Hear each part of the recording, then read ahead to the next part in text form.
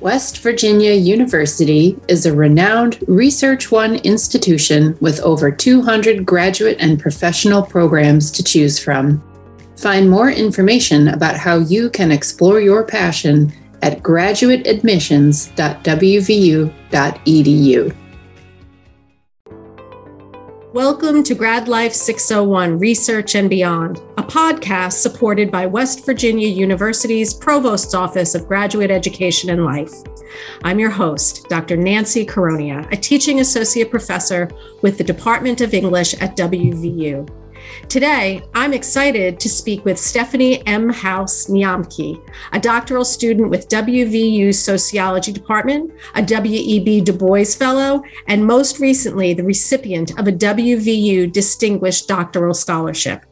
Her research interests concern power, access, and choice across the areas of race, gender, and religion. This includes anti-racist pedagogy and identity development for melanin-dominant communities and women who participate in religious institutions. She has guest lectured on critical race theory at Virginia Tech and American University and published numerous articles on the subject. She's also a lover of mystery novels. Thank you, Stephanie, for coming and talking with me today. Absolutely. Thank you so much for having me. So let's dive right in.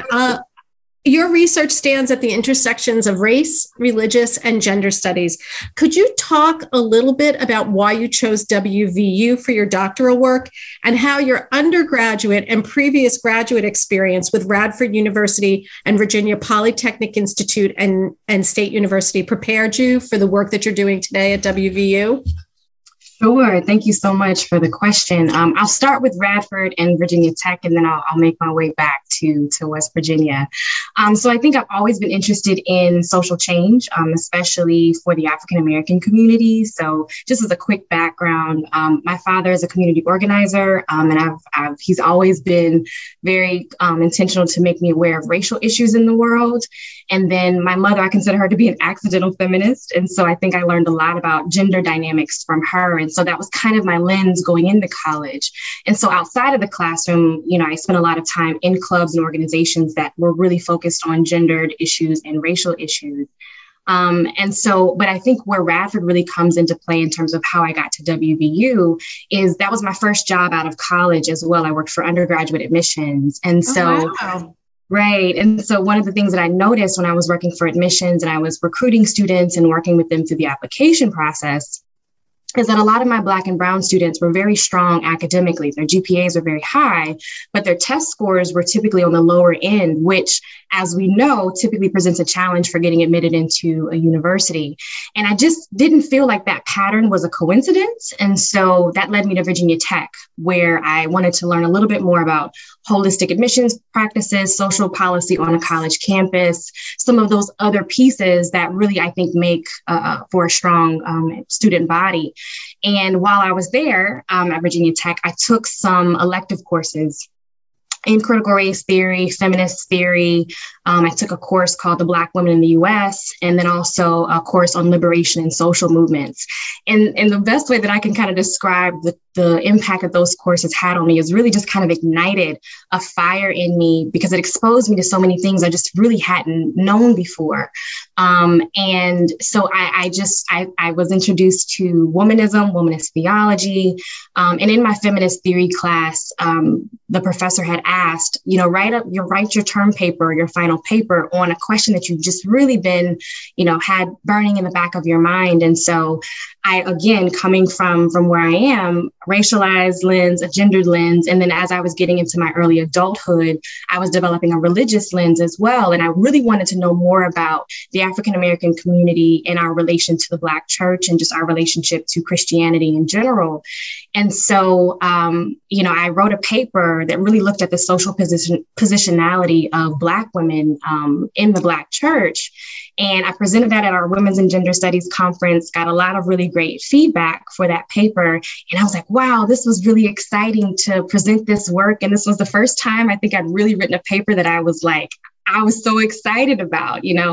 Oftentimes the research process is very, we kind of, begrudge it. And so, And so it was the first time that I didn't, dislike the process. And I was like, how do I do more of this? And so some of those mentors from some of those courses that I'd mentioned earlier were starting to kind of put the idea in my mind of a PhD program. But what they also were very clear about was make sure that you're clear on what you want to do and why you want to do it, because it's a difficult process. And so after I graduated from Virginia Tech, I took a few years. I still did kind of what you might call independent scholarship. And so I was still doing research on these particular areas, taking a class here or there. But I finally decided sociology seems to be the best fit for the question that I have. And I started looking at institutions that had scholars who were doing religious work. And WVU has a significant number of faculty who are doing religion, specifically on congregations and victimization of minoritized populations within religious communities. And it's been a really great decision. I've had some really great mentorship. I've really enjoyed my experience so far here at WVU. That's great. What did you do? This is great that you took, I wouldn't call it a gap year because you took a few years off. So while you were doing independent research, did you have a full-time job at the same time? What did you do while you were in between the master's and the PhD program? Because I'm sure that shaped you as well. Oh, for sure. So I moved to the DMV, or the DC, Maryland, and Virginia area. And I worked the longest during that period of time at American University. And so I got an opportunity to do some adjuncting for undergraduate students. And we were really talking a lot about social positionality. We were really talking a lot about how their individual identities played out in the world around them, especially in such a diverse area like DC. And for a lot of them, this was the first time they were having some of these conversations around race, gender, class, sexuality. Wow. And so it really kind of opened my mind too, in terms of what students were really interested in. But I definitely think that shaped me. I also took a couple of courses on like Africana religion and some of the roots of some of that as well that still show up presently in the Black church as well. Mm-hmm. Wow.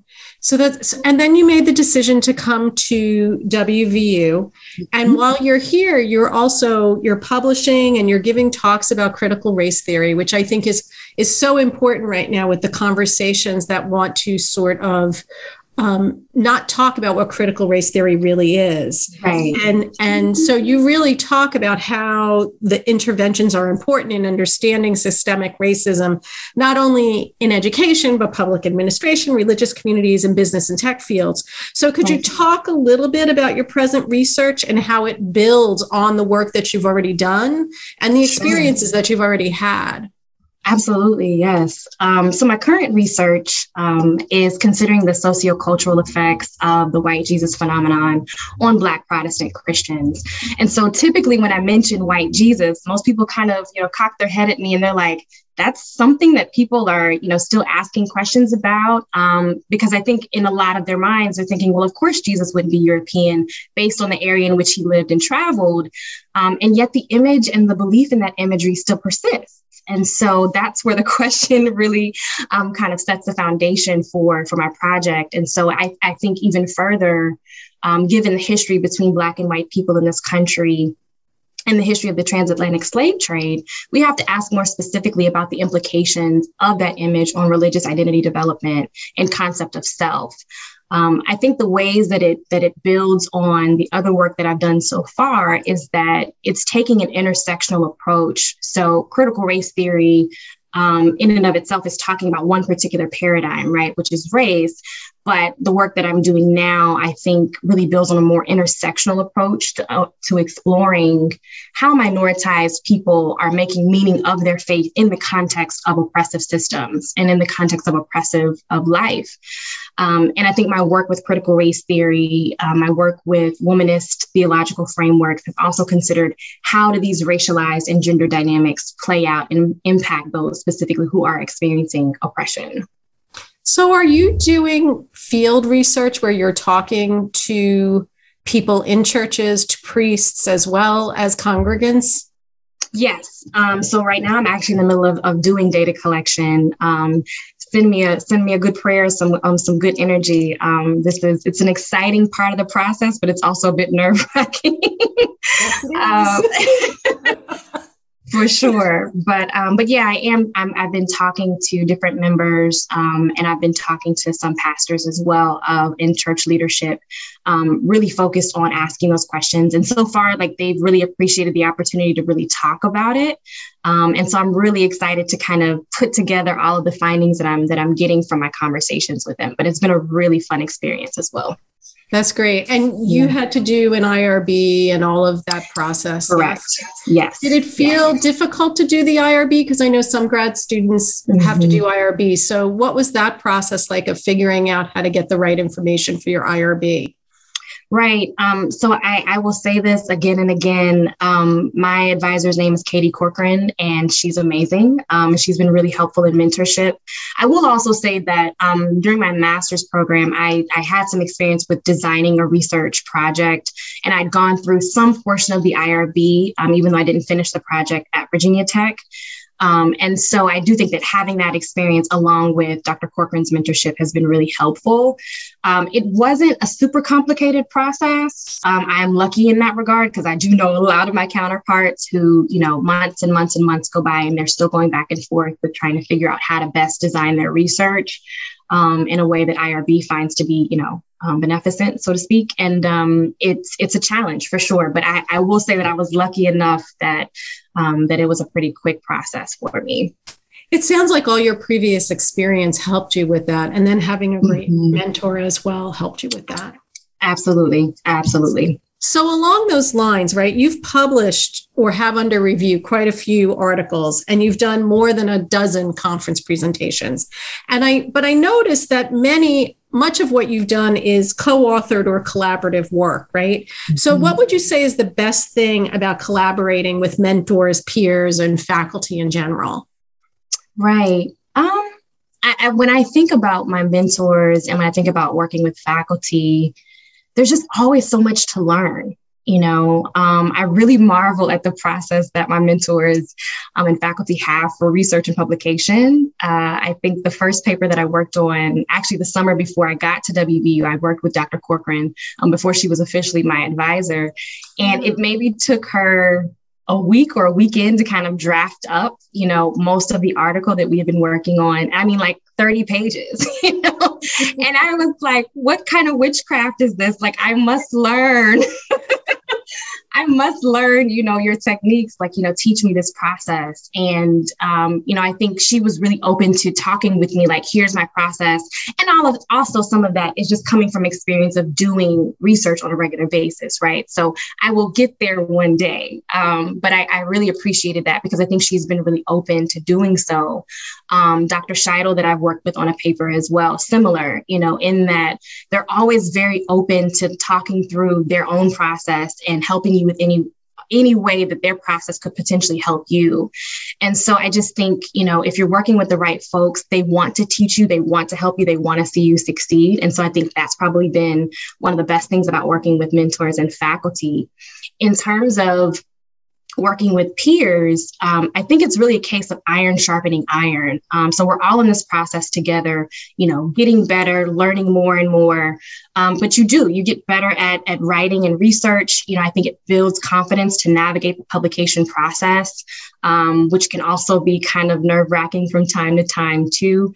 But you're doing so with someone who's a novice like you are. And so I think that's always encouraging. And then I think too, in some odd ways, you really build community in some different ways. And I think you just strengthen each other along the way with the process. But I know that there's a lot of fear around asking faculty to do work with you or to collaborate on a project with you. Or if they ask you, there's some fear about, am I going to be good enough? Am I going to be able to do this? And I just still encourage people, reach out. If there's a project that you really want to work on with a faculty member, reach out. They really get excited about it. Oftentimes, I don't think I've ever had anyone flat out just say, no, I don't want to work with you. If I ever got a no, it was more so about kind of the timing of that particular peer and where they were in their program. Or it was with a faculty member who was like, I just have a lot on my plate right now. Let's kind of table this until next semester or at another time in the year. But I think it still builds the relationships. And so I think it's worth the risk. So I encourage everybody to definitely do it. So you're talking about a community that's not competitive, but Yes. instead is rooting for each other. Right. So how do you feel that you contribute to building that amongst your peers, amongst other graduate students? It sounds like you're really good at that, but what are some tips that you would have for other graduate students that either feel shy or don't feel like they have the cultural capital to step into that kind of shoes? What tips do you have? Yeah, I mean, I think first and foremost, identifying someone or a couple of people. And I think if you're more on the shy side, maybe what that starts with is just building a relationship with that faculty member or with that peer. Let's go grab coffee, let's grab lunch. We're able to do a little bit more of that now than we were a couple of years ago at the beginning of the pandemic. So maybe it starts there. And then as you build your comfort with that particular faculty member or with that peer, then you start to think about, hey, I've been really interested in this project or in this idea. What are your thoughts about that? And then you kind of start, and hopefully an organic process happens from that or starts from that. Oftentimes faculty are very excited to talk about their research, are very excited to share whatever they can with students. And so sometimes the tip or the trick is getting them to talk about their research. And when you get them really excited about something, and then you bring up, hey, I've had this idea, seems like this is something that's very much in your wheelhouse, oftentimes the ball will kind of get rolling naturally on its own. And so I think that's probably the first thing that I could name to it. I do think that the cultural capital is so critical because, I'm a first generation PhD student. And so there's a lot of this that exactly. Yeah, exactly. And so there's a lot of things that you just don't know coming in. But I think if you take the position of asking the question and just saying, hey, I don't know, can you help me? Oftentimes people are very much willing to help you. That's not always the case, of course, but I think that a lot of times and more often than not, they are. And then the last tip is if you already have an advisor in your program, so whether that's one that you've chosen because of your project topic or the one that's kind of assigned to you when you first enter into your program, talking with them about how do I approach this particular faculty member, or what do you suggest I do if I want to work with my classmate here? And then also, I think there are oftentimes a lot in classes where they ask you to do some collaborative work. And so maybe you can be strategic in identifying that other student that you really want to work on a project with. And then that also can kind of get the ball rolling in terms of you all working together. Wow, those are great tips. Thank you for sharing all of that. Let's take a break for a moment to hear from WVU's Provost's Office of Graduate Education and Life. The Hazel Ruby McQueen Graduate Scholarship provides recipients with financial support for graduate study. More information about eligibility, benefits, and the application process can be found at graduateeducation.wvu.edu. Applications are due March 28th. Welcome back to Grad Life 601, Research and Beyond. I'm your host, Dr. Nancy Caronia, and I'm speaking with Stephanie House-Niamke about her work in race, gender, and religion. So Stephanie, let's move the conversation a little bit. I'd like to talk to you about what you would say to educators today who are worried about their ability to teach subjects focused on gender, race, and minoritized communities in an accurate or authentic manner. Wow.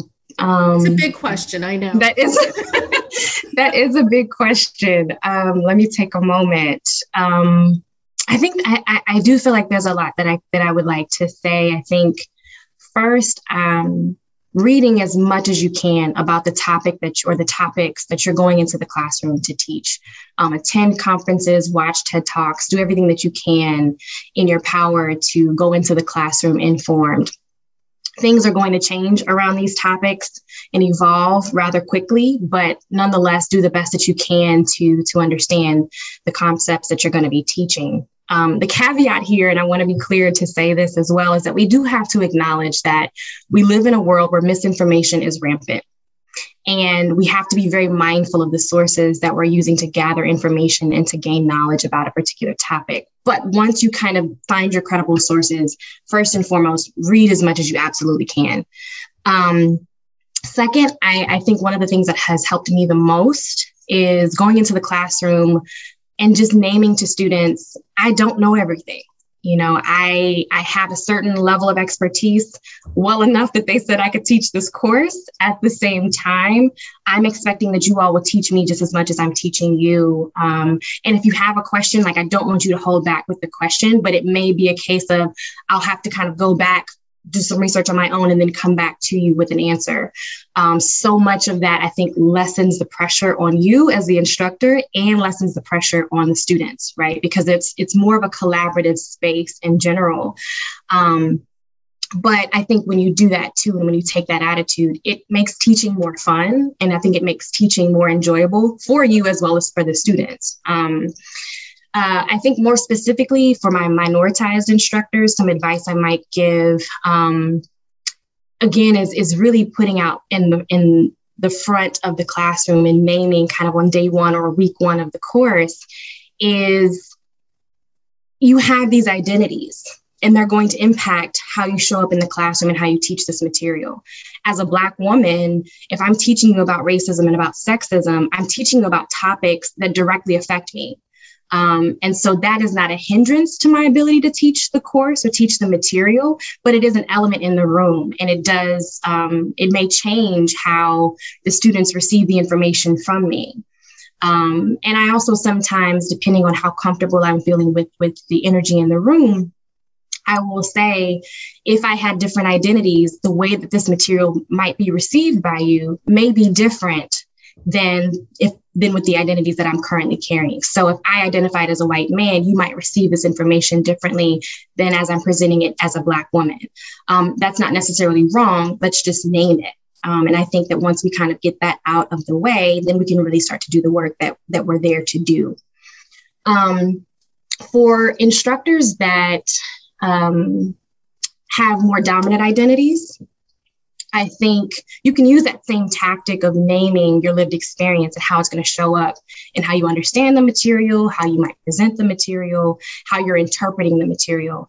And I think in this case, it's important to say to your students, hey, I have done as much research as I can. I understand that this may not necessarily affect me in ways that it might affect other communities. You know, I am asking for some form of accountability from y'all, as well as I'm going to do my best to keep myself accountable to do this topic justice. And in the event that you don't feel like you can do that topic justice, I think it's okay to invite other scholars or other thinkers into the space who can do that topic justice. But I think there's a certain level of honesty and transparency, that authenticity with self, that really is critical to being able to make that decision. Now, that said, I think you can also be very clear in understanding that just because you're inviting scholars or thinkers does not evade your responsibility as the instructor of that classroom. And you don't also, if you take the approach of inviting your students to take up more space on those topics that you don't feel quite as confident or that you have as much expertise in, that also doesn't mean that you exploit your students for their lived experience and their knowledge.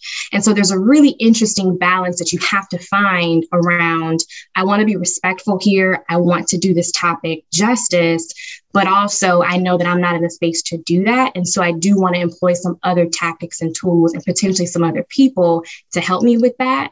But again, I think if you're just kind of honest about your own capacity with that, I think that's really critical, especially if we really believe that our students are supposed to be the biggest beneficiary of our presence in the classroom. And so we just have to be really transparent and honest about that. And sometimes that means that everybody can't teach everything. And sometimes that means that we have to leave that to those with stronger expertise until we have skilled up enough to do it justice for our students. Wow. That's a very layered answer. And there's so much I want to add to what you're saying, particularly around at the very beginning, you talked about credible sources. Mm-hmm. And for instance, one of the things that I've started to do whenever I give students a piece of literature to read now or a piece of theory to read, I give them the author's name. I give them the author's background. I tell them what else the author has read, what else they've written. And 6 years ago, I didn't do that. But now I show them the trail of why I chose to bring this person's words into the classroom and to share it with them as we're having a discussion, say around immigration in a piece of literature that I'm teaching. And so what are some of the things that you would do as your students are writing, say, and they don't know how? I mean, we are saturated with media and information, yet that doesn't mean that anybody understands how to look for credible sources. So what are some tips that you give to your students when they're conducting research maybe and need to find their own sources, and they'll come back with, something from the web, a .com site that all you do is 2 clicks and you find out that it all falls apart. Right, exactly. And I think that's probably the first thing that I say is do some background to how, so oftentimes those articles, even like on Wikipedia, which I think can be very helpful and can be a great introduction to a really, set of material or concepts. Click on some of those reference links, right? And so if you're seeing that that article A leads to article B, and then article B leads back to article A, you should start to ask some questions about its credibility, right? Because there's not a deeper trail of where that information is coming from. Start to use, this generation is so good at Googling, right? And finding all the keywords. And so I'm use those same skills that you do for Urban Dictionary and those kinds of things to also focus on, okay, if you're going to search Audre Lorde, where can you find her in a myriad of places, right? You can find her on the internet. You can find some quotes from her and those kinds of things, but also go to your library, right? Let me talk you through, how to find this information in the library, right? That has, I think, done a phenomenal job. And I would say this about most libraries in the US, done a really great job of helping you identify. And they've started already to filter out the not credible sources for you. And so I think that's a really great way as well. But I think too, and this generation might not necessarily appreciate this note quite so much, but this idea that some of the ideas that we're seeing are new. So if somebody, 2015 and later are saying, hey, this is a brand new concept, it's never been done before, you should also be skeptical of that, because a lot of these thinkers and a lot of these thoughts and a lot of these concepts about how to deal with and understand these social issues have been in circulation for some time, right? Audre Lorde was writing in the 60s, 70s, and 80s, right? So this idea of intersectionality is not necessarily new, right? Kimberly Crenshaw was writing about this in 1989. Right. So we've got to be really mindful about giving people the credit and doing some of that work to say, okay, this concept can't be, so novel and so new. Now, maybe we're using it in novel and new ways, but we have to also do a little bit more research to find out, okay, this has to have older roots than just 2015 or just 2018. Thanks for saying that. I do that all the time. I teach literature and composition, and in composition, Audre Lorde is one of my go-tos when I want to talk about, well, how can you be a creative person, also an intellectual thinker, and how do you radicalize your discourse? Because right, she was talking about intersectionality and the hierarchy of oppression back in the 70s, and taking white women to task at Women in Gender Studies conferences for saying, don't tokenize me. And I've always admired her strength of purpose in that, to say, I'm going to, what you were talking about before about naming what's going on, not to be accusatory, but just to say, we need to name this, because otherwise we can't have a conversation. Absolutely. We can't move forward. Absolutely. So one of the things that as I'm listening to you talk, you seem like a natural teacher. What do you plan on doing once you finish your PhD? What are your career goals, and where do you see yourself 5 years from now? That is a good question. So I do want to teach. I definitely love teaching college students. I think the adjuncting experience that I got before coming to WVU and some of the co-teaching experience that I got at Virginia Tech really showed me like, oh, I love this, and I love having those aha moments with my students. And because of my fellowship right now, though I'm super grateful for the opportunity, it doesn't really put me in the classroom with students the way a traditional TA position would. And so I do miss that experience. So yes, I think, I would love to be teaching. I think also going forward, maybe the next 5 years, I'd like to be in like a tenure track position somewhere at a university. I'd like to be partnered. And I really want to take my parents to Wimbledon. I know that is something that my mom has always really wanted to do. And so I really want to be able to do that for them in the next few years. And now that hopefully we're moving through this pandemic, that could be a reality, not just a dream of, will we ever be allowed outside again and with other people? No. Fingers crossed, fingers crossed. So what's been your favorite part of graduate school at WVU? What would you say is the favorite thing that you get to do while you're here?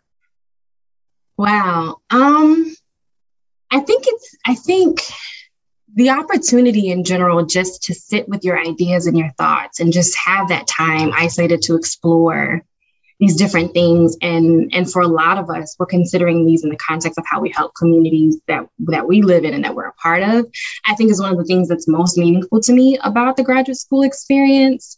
On a lighter note, I think the ability to wear sweatpants all the time is beautiful. I like being able to attend class in a hoodie and sweats because I'm clear that once I get to that tenure track position, that is not going to be what I'm going to be able to do. And so I'm taking full advantage right now. So yes. Soft pants during the pandemic have been my go-to. Yes, for sure. So I want to talk before we end our conversation. You love mysteries. You love mystery novels. And as a professor in the English department, I'm always curious about what people are reading. So what's your favorite mystery series? Oh, wow. I don't know if you have a favorite mystery series but you might. So I thought I would ask. Yeah, no, so I have two. It's hard for me to choose one. So my former supervisor when I was working at American introduced me to Louise Penny's novels. They're all like French Canadian mystery novels, and they star the detective Armand Gamache. And I just really love those novels.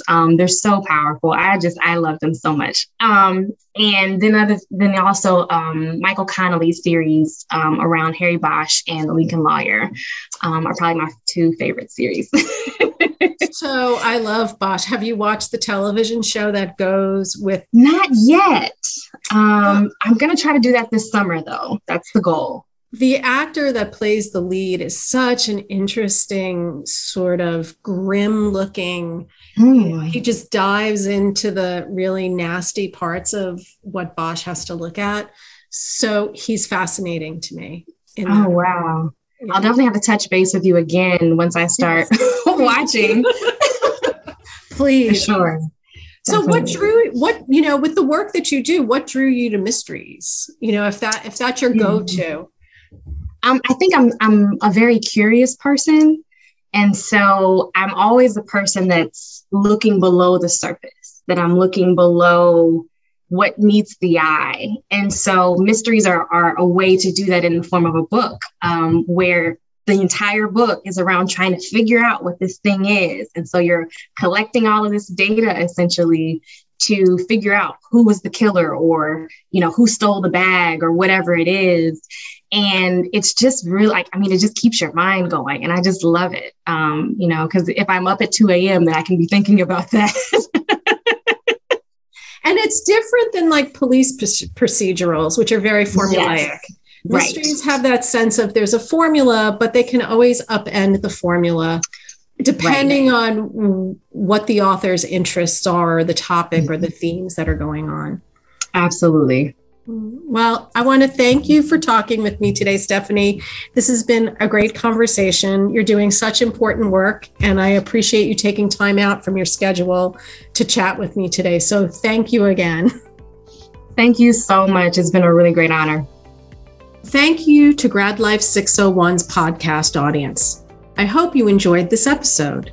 Join in next time to Grad Life 601 Research and Beyond, when I'll be speaking with Joshua H. Carr, a service assistant professor for the WVU Center for Excellence in STEM Education and a PhD candidate in educational theory and practice with WVU's College of Education and Human Services. Until next time, I'm Dr. Nancy Caronia with Grad Life 601.